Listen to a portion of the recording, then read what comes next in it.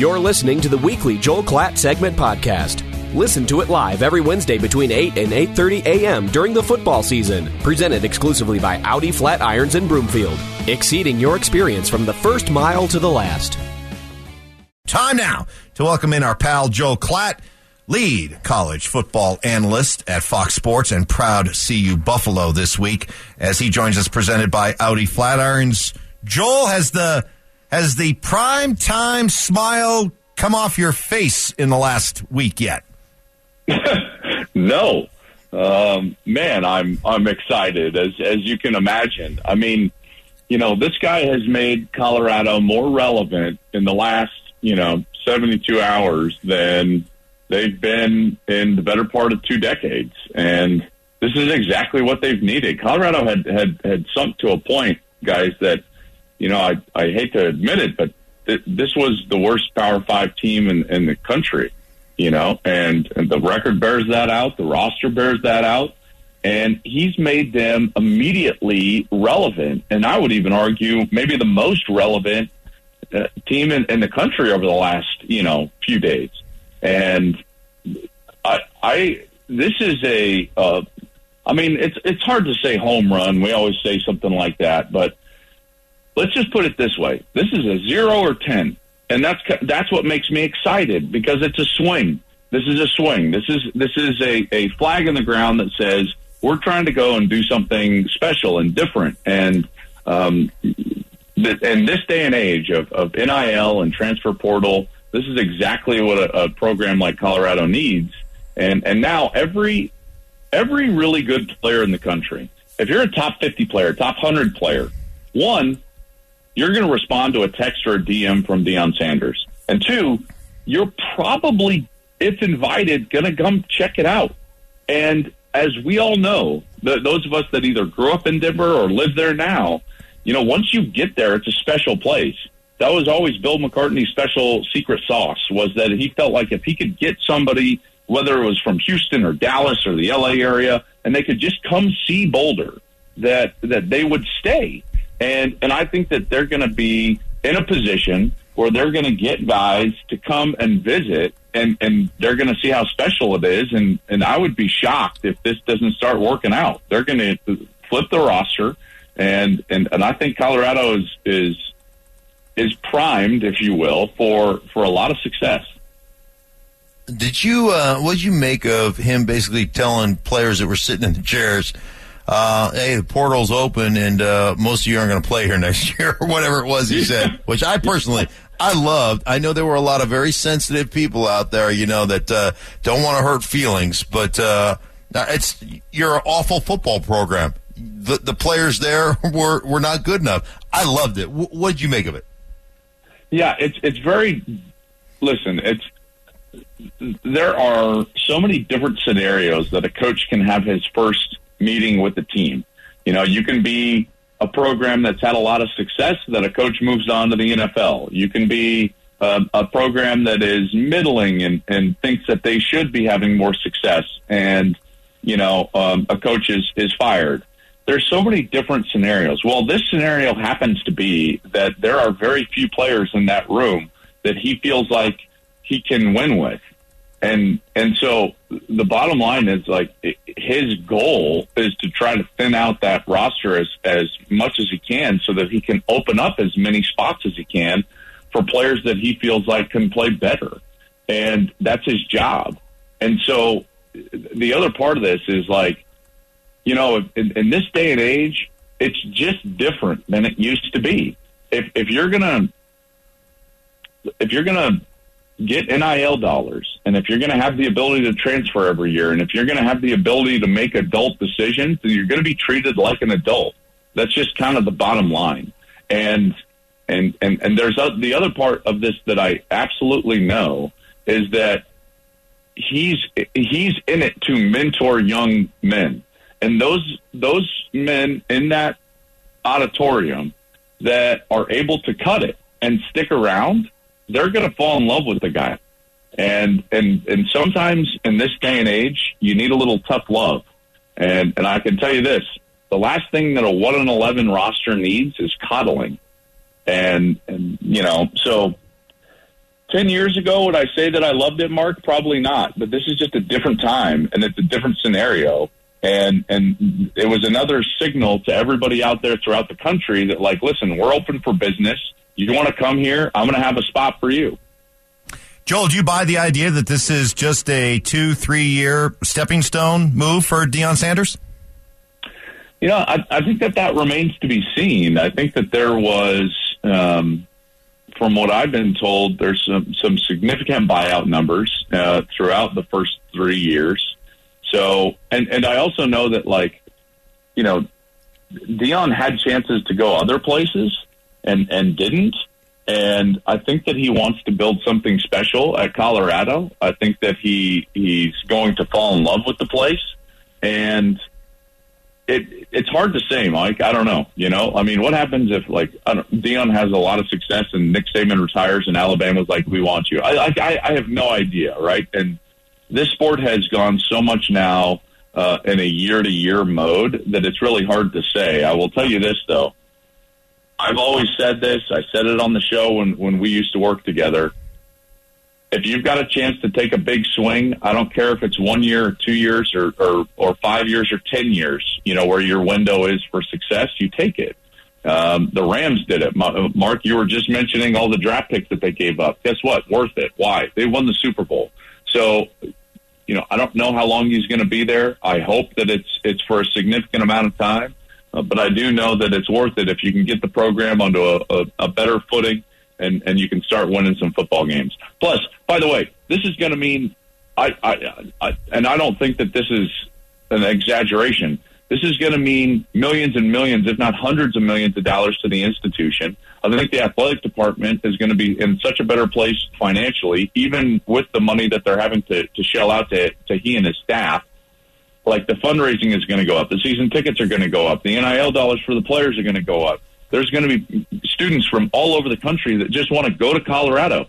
You know, for example, and I think I've said this on this show before, if you take a look at the student population at Alabama before Nick Saban got there and then what it is now, there's a little over like 12 or 13,000 more students at Alabama now than there were before Nick Saban got there.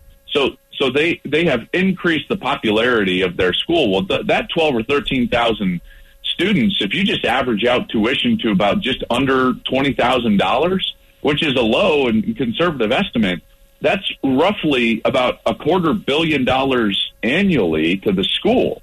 So if you guys, you know, if people don't think that the football coach is an important hire at a university, then they're sorely mistaken. It's the most important hire that you can possibly make as a university.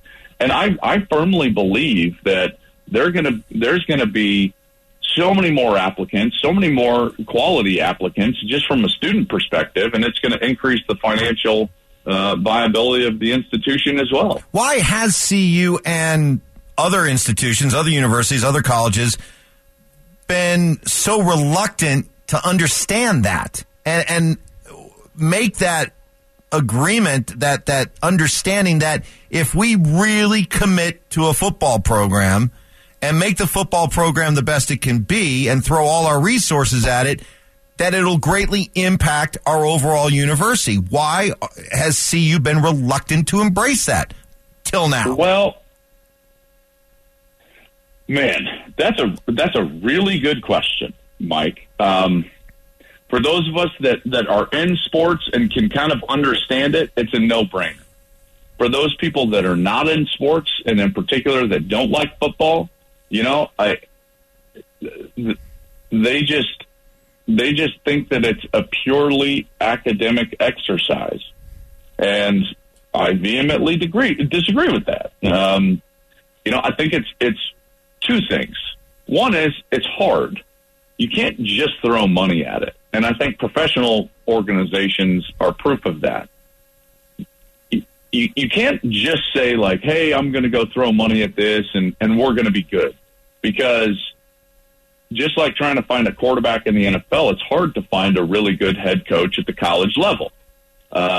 It's just not easy. So that's number one. And number two, I think that there's some petty jealousy in general. I'm not saying specifically, but in general, when it comes to the academic arms of the institutions and the athletic arms of the institutions. And the bottom line is that there is a healthy portion at every institution of staff or professors or deans that just don't like the athletic department. And I think it's born out of a jealousy and this notion that this is supposed to just be academic, and they can't fathom the fact that the football program specifically is the front porch of the sport. Let me give you an example. Okay, so my nephew actually goes to TCU. Did you know that, like, what TCU was academically before Gary Patterson became the head coach, and more specifically before they went to the Rose Bowl? It was kind of an average university when it comes to the academics. And if you would look at the number of applicants from around the country and specifically their test scores, you know, they were okay, not great.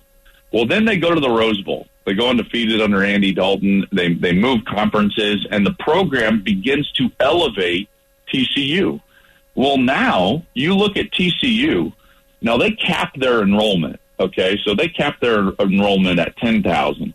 But the level of applicant that is now applying at TCU is far greater from an academic side. And so the academic side of the institution has increased dramatically because of the football program.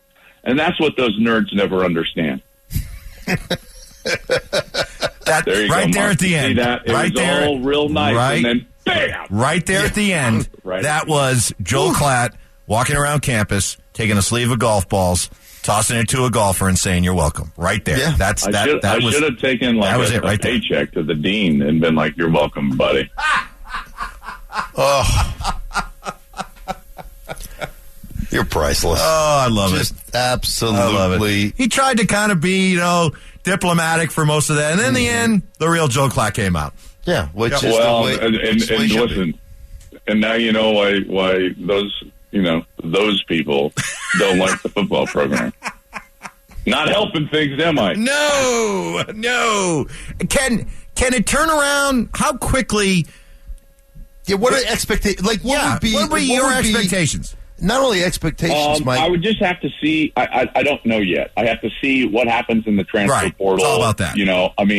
It just depends on how many kids he flips, exactly what the staff looks like. So that's really hard for me to answer right now. I will tell you this, that like previously, before the portal, before NIL, I would have said like, hey, it's they're going to have to be really bad for a little bit before they can be really good.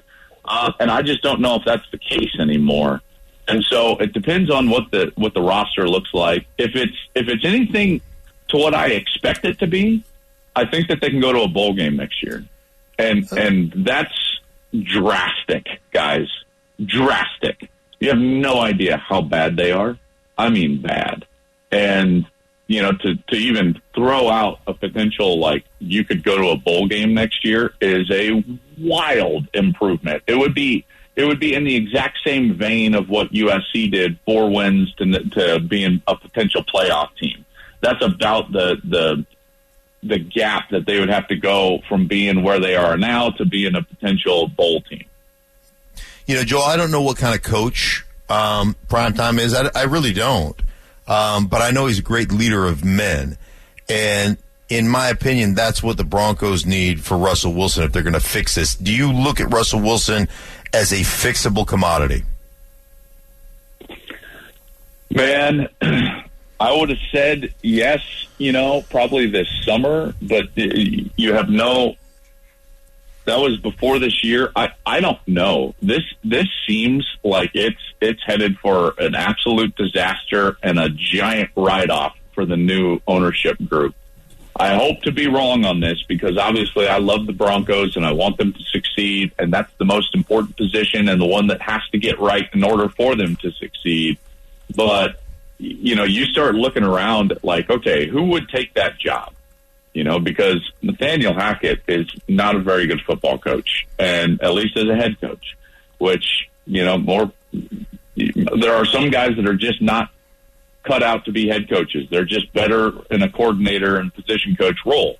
I think that's probably Nathaniel Hackett until he gets a lot more experience. That being said, what coach out there is going to be like, oh, yeah, that's the one for me? I want to go with that rigid quarterback that played awful. I mean, it makes the job awful.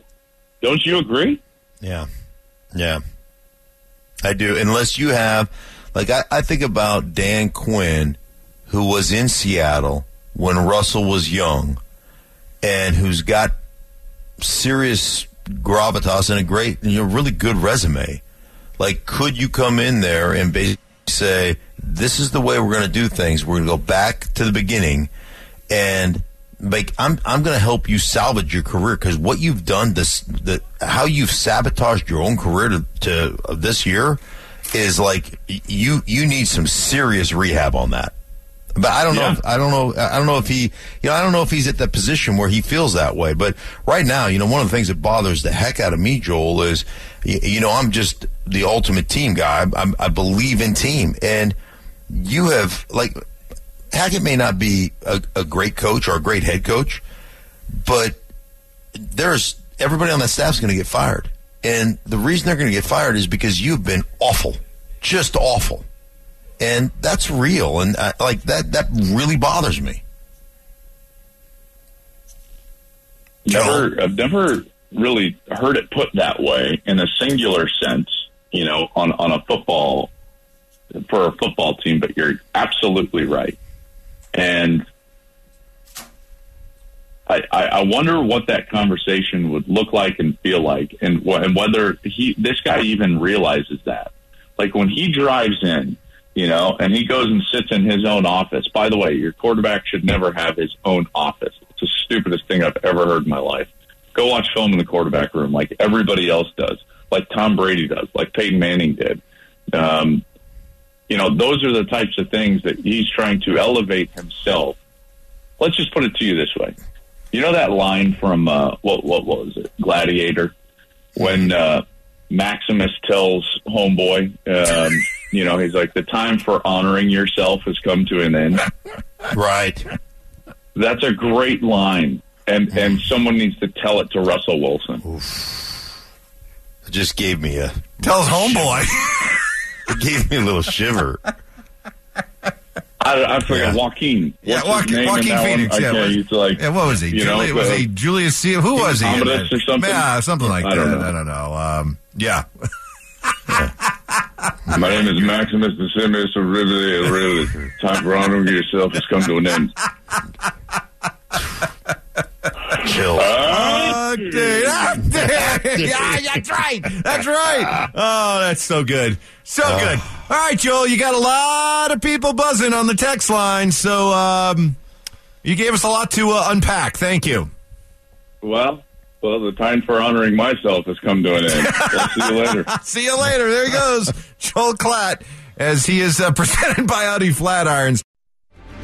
Hello, this is Ryan Watson, Vice President and General Manager of Audi Flatirons and Audi Boulder Service. When was the last time a dealership delivered the experience you were looking for? Have you ever felt that buying a car was solely about making the sale? It should be about the relationship, beginning with your commitment to do business with us and continuing through the years to follow. Our team is dedicated to exceeding your expectations from the first mile to the last. Come see us in person or visit us online at AudiFlatirons.com or AudiBoulderService.com.